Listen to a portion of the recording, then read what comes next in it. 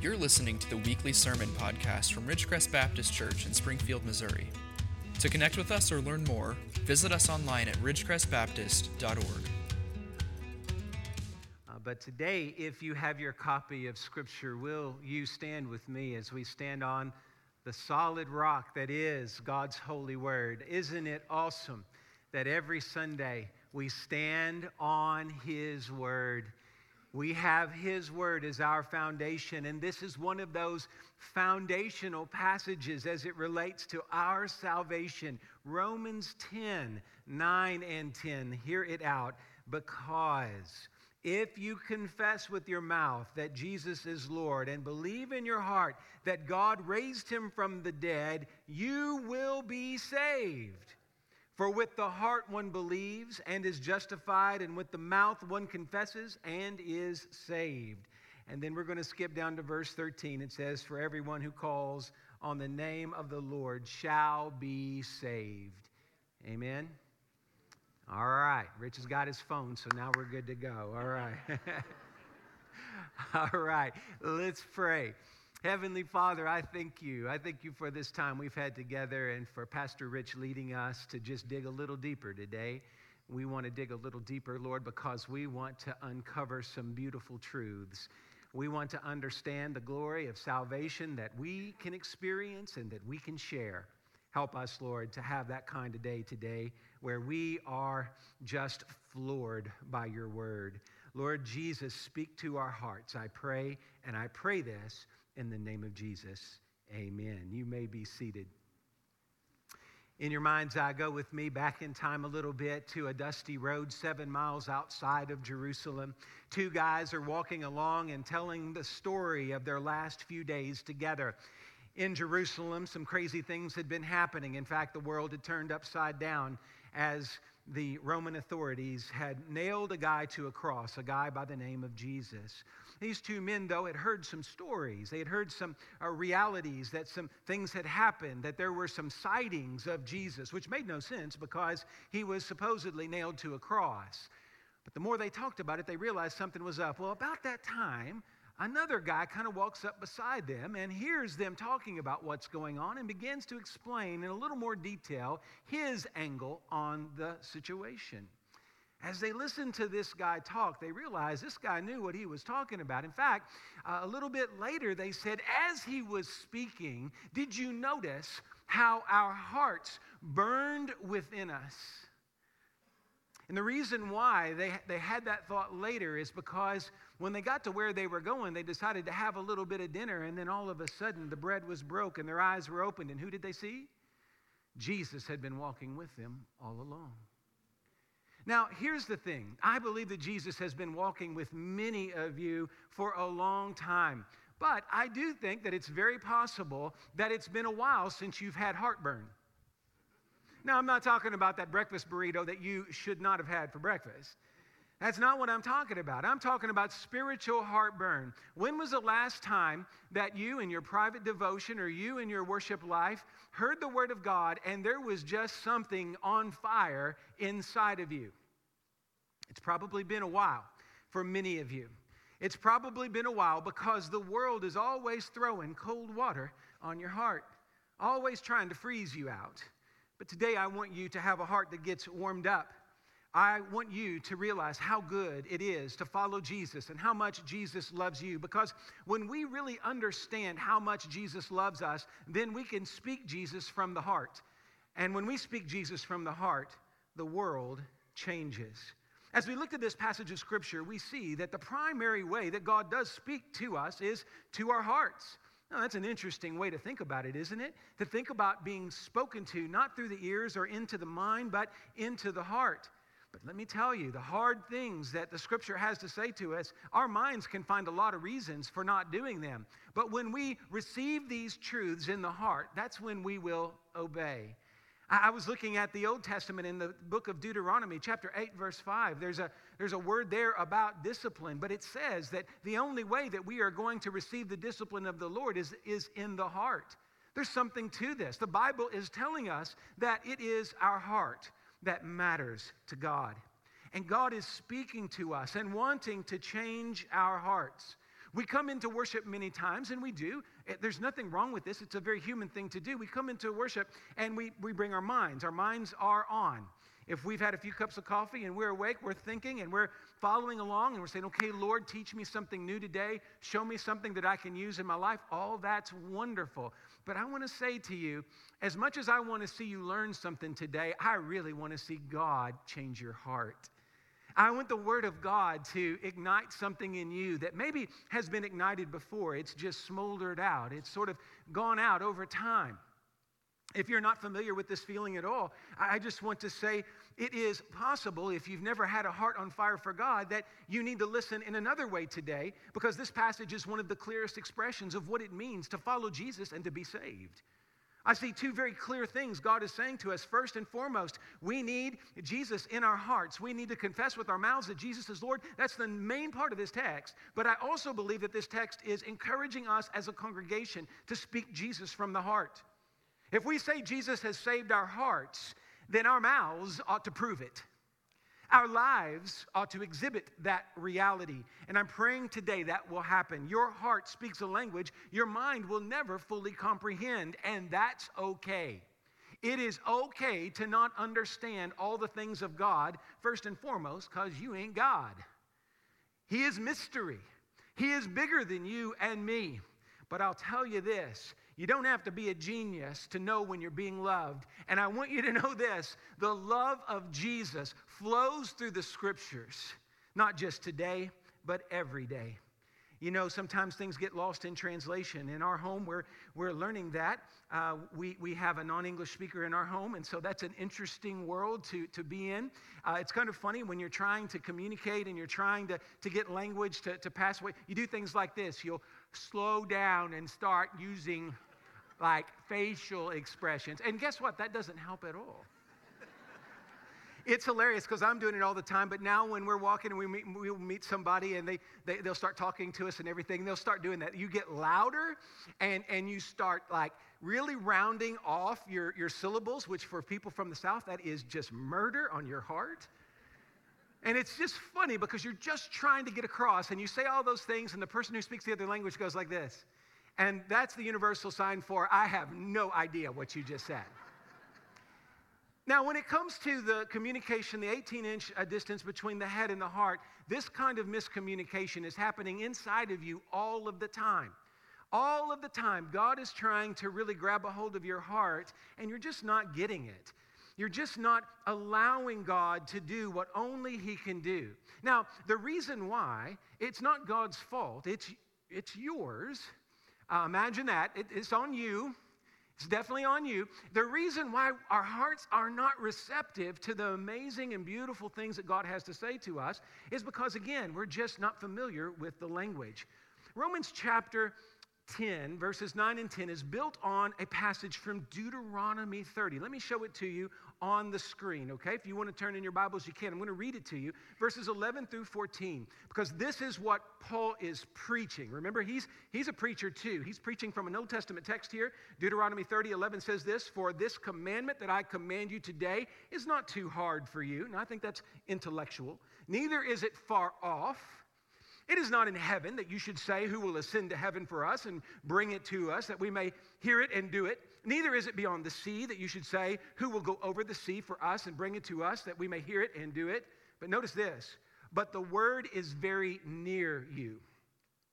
It is in your mouth and in your heart, so that you can do it." Hear me out today. When we are talking about the word of God, it is near to you. I traveled in South Asia some this year and was around the cultural context of Hinduism. And of course, in the modern world today, Hinduism has some attraction in our culture because it's supposedly very pluralistic. It's kind of open to everything. So the classic thing that you kind of hear when you're in the Far East is that every approach to God is okay. That if you're climbing a mountain, and I've climbed a few out west in the United States, and when I was in South Asia, I tried to climb a few things, and it didn't go too well, but nonetheless, it's hard work, but you can take different trails. I remember one time I was going up this one trail that I knew pretty well, I had my daughter with me, and I got off the beaten path, And we almost made it, but we didn't because I must have taken the long way around. There was a different way. Now, in the Asian cultures, they'll say, well, we can all climb the mountain a different way and get to the top. But here's the deal. Why would you go through all the trouble if God came down to you? You see, Christianity is telling us something different. Paul is picking up on this. This is an Old Testament idea as well. God has always said, listen, you don't have the strength to come up to me, but I'll come down to you. And that's ultimately what Jesus did. We have a word from the Lord, which is the Bible, but we have the Logos of God, which is Jesus. We have the word spoken and we have the word lived out. He came near. And he came near because you need him in your heart. This is as near as it gets. You need Jesus in your heart. You can know of Jesus here, but the relationship with Jesus is right here. We have to start speaking the heart language of the gospel. We need to start realizing that if our heart ain't burning, it may not be on fire. If we're not feeling the heat, then that coldness may be pointing us to something that is really, really devastatingly bad. A heart problem, not that the doctors can fix, but only that Jesus, the great physician, can fix. We need to ask ourselves, what is the status of our hearts? Have we given Jesus complete ownership of our hearts? And if we're not speaking Jesus from the heart, let me tell you what that means. That means we are not giving our hearts fully to Jesus. I'm praying that Paul in Romans 10 can help us mind the gap between our minds and our hearts today so that we may know Jesus and that we may speak Jesus. And it all begins in your heart. Salvation, as it relates to you, begins in your heart. We use that language from the time our kids are little, even in big church, which is what you're in right now. Little church to big church, we use the same language. Do you have Jesus in your heart? Amen? Isn't that the language we use? Have you asked Jesus into your heart? Now, that's a perfectly good expression because that's how we think about it, is Jesus coming into our hearts. But let's pull back or go up to the 30,000 foot perspective for just a moment. And I want you to realize that on a larger scale, salvation begins with the incarnation of Jesus. You see, salvation is not possible unless it came down. Remember the mountain illustration? We're not trying to climb up to some place where God is, but we are trusting that God came down to where we are. And ultimately, what we have is the story of Jesus. The Gospels tell us that God so loved the world that he gave his only begotten Son. That is the incarnation. The Word became flesh and dwelt among us. That is the incarnation. It is as simple as that. If you notice in our text, verse 9, it sort of begins with an unusual word. We usually don't begin a sentence with the word because. Well, here it's because it's not the beginning of a sentence. It really is a continuation of the conversation that Paul is having with the Romans as it relates to Deuteronomy chapter 31. It's all about God coming near. And we know that we can confess with our mouths that Jesus is Lord. We are told in this verse 9, and believe in your heart that God raised him from the dead. Why? Well, because God came near. He's right here. He's right here today. How many of you, husbands and wives, have had this happen? You're busy in your house and you're moving around, you're moving really quick and everything, and you don't know where everybody is in the house. And so you find yourself, you're needing something and you're focused on something. You go, hey, Jenny. She goes, I'm right here. Oh, there you are. Jenny's little and she's sneaky, so this happens to me a lot. I thought you were in the other room. No, you're right there. You know, like, you want to put the fear of God in me. Jenny's the person. But anyway, I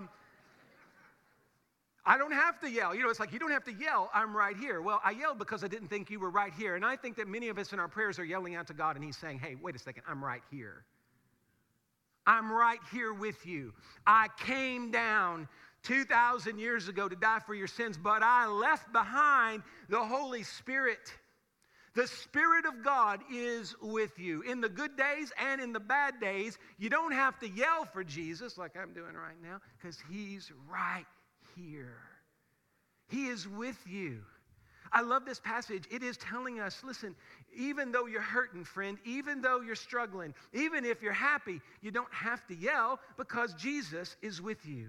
And God wants you to be with him. He wants to be your father and you his child. He wants you to be a part of the kingdom so much that he sent Jesus to this earth and he sent the Spirit to keep us going. Our hearts fail in terms of righteousness. We know that. Romans 3, if you go back that far, 7 chapters, there is none righteous, no, not one. There is none who seeks God. That is true in the flesh. But I want you to know, if you are a professing Christian, that is no longer true for you. You will seek God because Christ is in you, and Christ in you is always seeking God. The flesh will not seek God, but if you are in Christ, you will seek God because you are in Christ. In Christ, with Christ. Paul uses those two prepositional phrases all the time. Why? Because we need to remember that we are in the presence of God. He will never leave us nor forsake us. Our hearts need to remember that. Our minds forget it, but our hearts need to always remember it. Only faith can justify us. Look at that passage in verse 9. It says that you have to believe in your heart that God raised him from the dead, and then you will be saved. Verse 10, for with the heart one believes and is justified. That we'll come back to that, but it's with the heart one believes and is justified.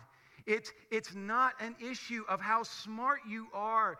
It's an issue of how much you've allowed Jesus to transform your heart. Christianity has an intellectual component, but hear me out.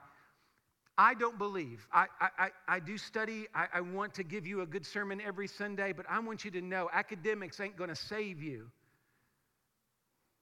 It's not going to happen that way. What saves us is the Spirit of God gripping our hearts, changing us and transforming us to the point where we say to Jesus, I believe that your cross has saved me. If you look carefully here at verse 9, we are told that it is only when God speaks to our hearts that we can believe that Jesus died and rose again. The heart of the gospel is the death of Jesus on the cross for our sins, and then his defeat of our sins in resurrection life. That's what we're going to share 8,400 times, is the fact that we believe that the cross is what eliminates the impact of sin, and it is the resurrection that gives us the hope of eternal life. That's what we have to get in our heart. The heart has vision in the sense that the mind cannot comprehend. I'm calling it resurrection vision. The power of Jesus' resurrection is so great that it can make alive every human heart. Look at verse 10, 11, 12, 13. Every human heart. God's power to save has no limits. God loves every person in this room, and he wants every single one of you to have a heart transformed by Jesus. Now again, people in this room, many of you, now hear me out, I'm not trying to be ugly, but many of you know of God, but you do not know God in a relational way. You have understanding of what the Bible says and all of that, but as far as your heart burning for righteousness, your heart being transformed by the gospel, you're not there yet. Only the mysterious and powerful work of God through the resurrection can make this happen. Let me show you something that's interesting in this mind-heart dynamic. 2 Corinthians 4 through 6. Let's take a look at this. Once again, it's on the screen. If you want to have it in your Bible, that's great too. Listen to what Paul says. He says, and even if our gospel is veiled, it is veiled to those who are perishing. In their case, the God of this world has blinded the minds of the unbelievers. Now notice that. Blinded the minds of the unbelievers, to keep them from seeing the light of the gospel of the glory of Christ, who is the image of God. For what we proclaim is not ourselves, but Jesus Christ as Lord, with ourselves as your servants for Jesus' sake. For God, who said, let light shine out of darkness, has shone in our hearts to give the light of the knowledge of the glory of God in the face of Jesus. Isn't that interesting? That Satan blinds the mind, but it is God who enlightens the heart. You see, the devil, he likes to play in here. But I just hear me out here. Even though this is the devil's playground, this is where Jesus works. And if you will let him, he will keep the enemy out of here. And you will be able to say, Jesus is Lord. So here's my advice to you and to myself as well. Rest your mind and open your heart. The Word of God has mystery. We can spend our lives digging in and digging deeper. That's fine. But for a moment this morning, will you rest your mind long enough that you may confess with your mouth? That's our second point. We must confess with our mouths. The mystery of our hearts is deeper than I can unpack this morning in just a few minutes. But when God is at work in your heart, eventually it comes out of your mouth. Confession with your mouth that Jesus is Lord. Verse 9. Verse 10, with the mouth one confesses and is saved. True faith of the heart always makes its way to the mouth in confession. Now, Rich can tell you, and anybody that's done worship can tell you, that confession is a technical term and a part of high worship. We will have, when we're doing worship, a little bit more high church, which here in the Ozarks isn't very much, but every once in a while we go high church. When we do, you'll have a time of confession. It can be a technical term. I do not believe that Paul, at this point in Christian history, is using it in a technical sense. He is using it in a very practical way. When Paul says that we need to confess with our mouths here in Romans 10, 9 and 10, here's what he is saying. I love this definition by Harrison. Confession is saying the same thing about your sin that God says about it.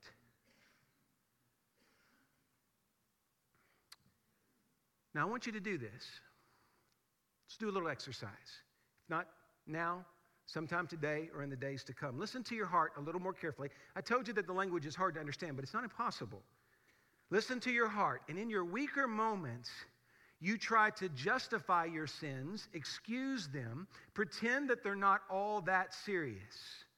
You see, that's not real confession. Confession isn't trying to tell God, God, I know I've got sin, but it's not that big a deal, because all he has to do is show you the nail scars in his hands and feet. Your sin is a big deal.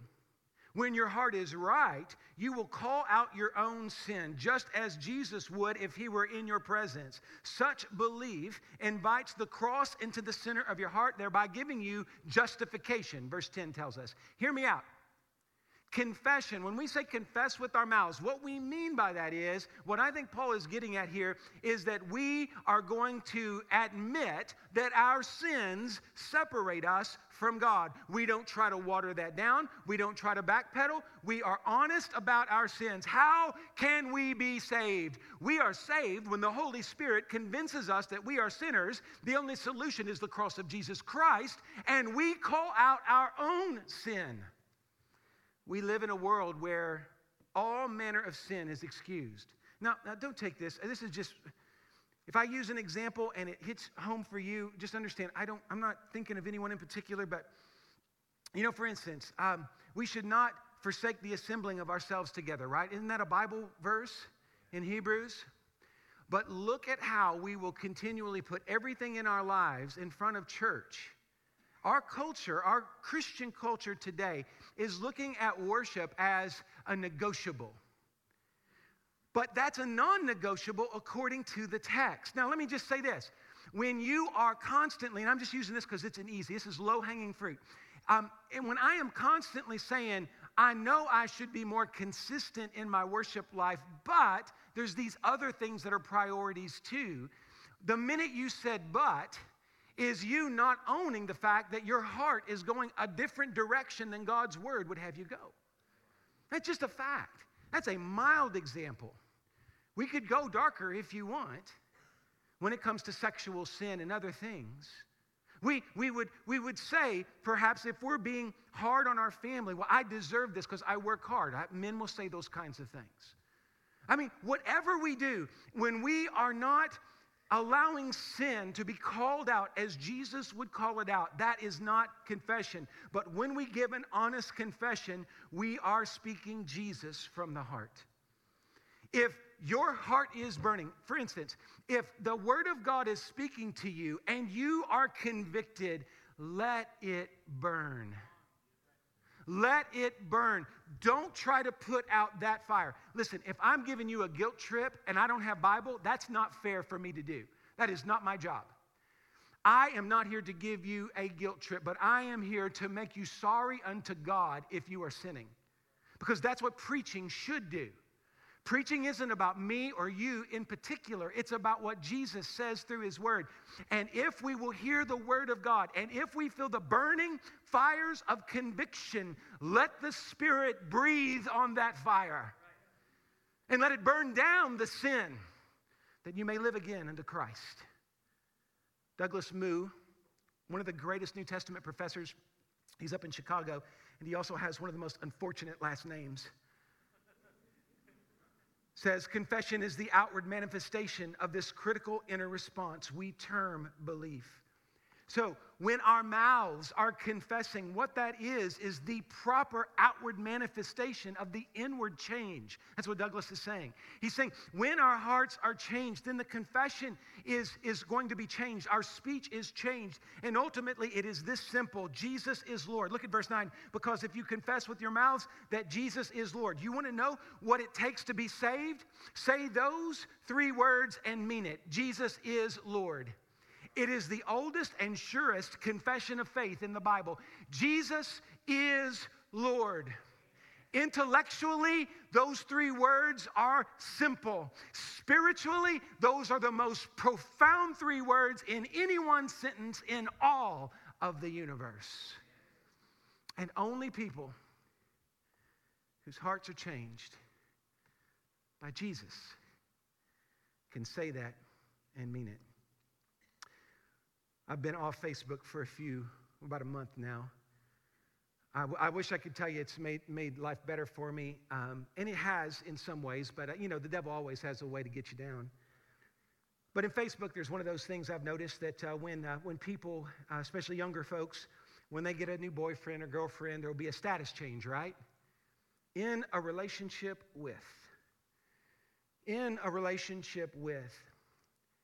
I look out and I see people who, I don't know, do you have a relationship with Jesus?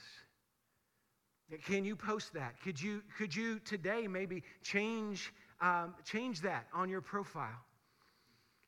Friends, the world needs to know that you have Jesus in your heart. Out of the abundance of the heart, the mouth speaks. That's what Jesus said in Matthew 12:34. And if we are never speaking Jesus, what does that say about our hearts? When I say speaking Jesus from the heart, that's what I'm getting at. If we are not speaking Jesus, if the word never ignites our hearts, what is wrong with our hearts?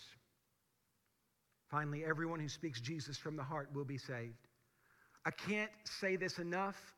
I can't repeat it too many times. Salvation is of the Lord, but it is simple. The door of salvation has been thrown open by Jesus. Do you realize that? Now, the Old Testament saints had a way to be saved by looking forward to Jesus, but they had to trust in the promises.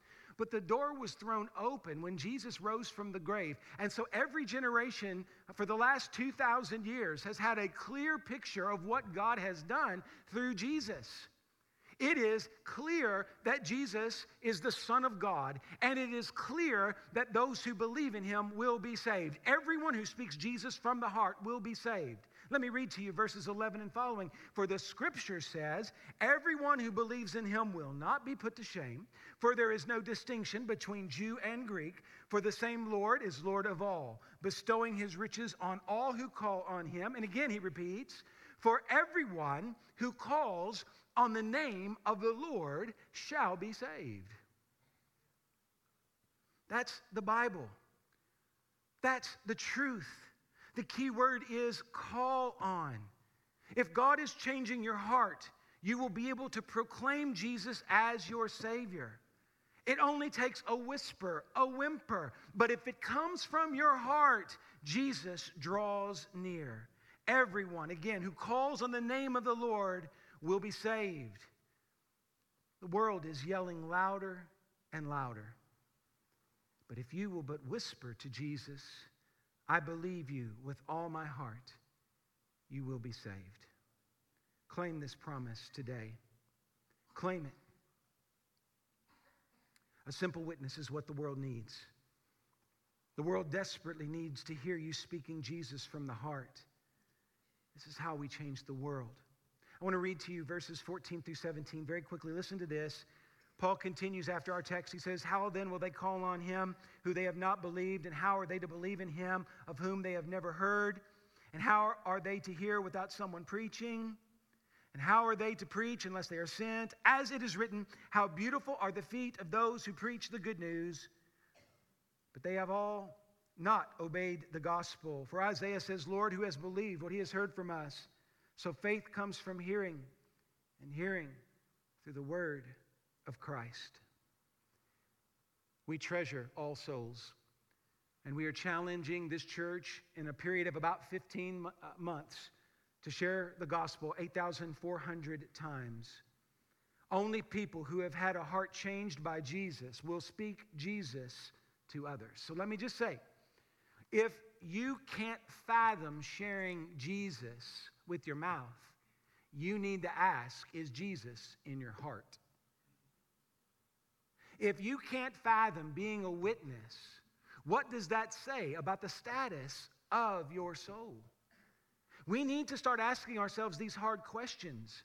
Let me ask again, when was the last time the scriptures, whether in a sermon or in a quiet time, burned in your heart?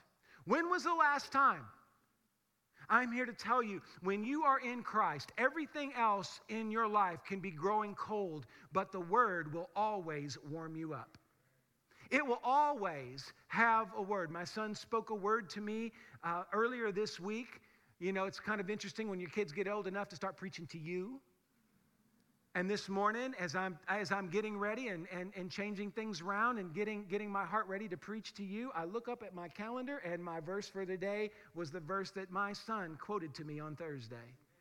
Now, you can say that's coincidence, but I'm going to tell you that just means that God's at work, that he's speaking to me, that he's lifting me up in ways I could never fathom.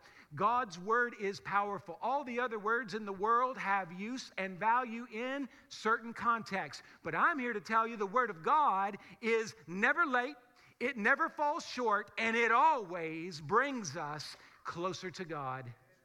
And many of us here today need to be closer to God. We've been cold in our hearts too long. We need more of Jesus, and less of us. More of Jesus must be our cry. And may God set your heart on fire. May he save you from your sins. In the Second Great Awakening, the preachers of that era were well known for preaching sermons about hell. One story was told about the preacher talking about hell, and there was a chimney fire in a house next to the church, and that chimney fire caused the sparkle of light the flicker that can only be flame, to hit the windows and refract on the congregation. And people began to cry out. When it was made clear that it was just a chimney on fire next door that was soon extinguished, you would think that the cries unto God would have stopped. But everybody in the room that day in New England realized that God was getting their attention. That the flames that they saw flickering throughout the congregation pointed to the reality that when we don't cry out to Jesus with our hearts, when we do not have Jesus in our hearts, there is eternal punishment coming. We don't talk much about that in the modern church. People are, many times they want to go to heaven. That's a positive thing, but they're not even thinking about eternal punishment. It's just like it's not even there anymore. And let me say, I'm not trying to scare you down front. But if your heart has not been warmed by the gospel, those fires bring another kind of warmth that's not warm. The heat of your sin is great. And many of you haven't confessed your sins in a long time.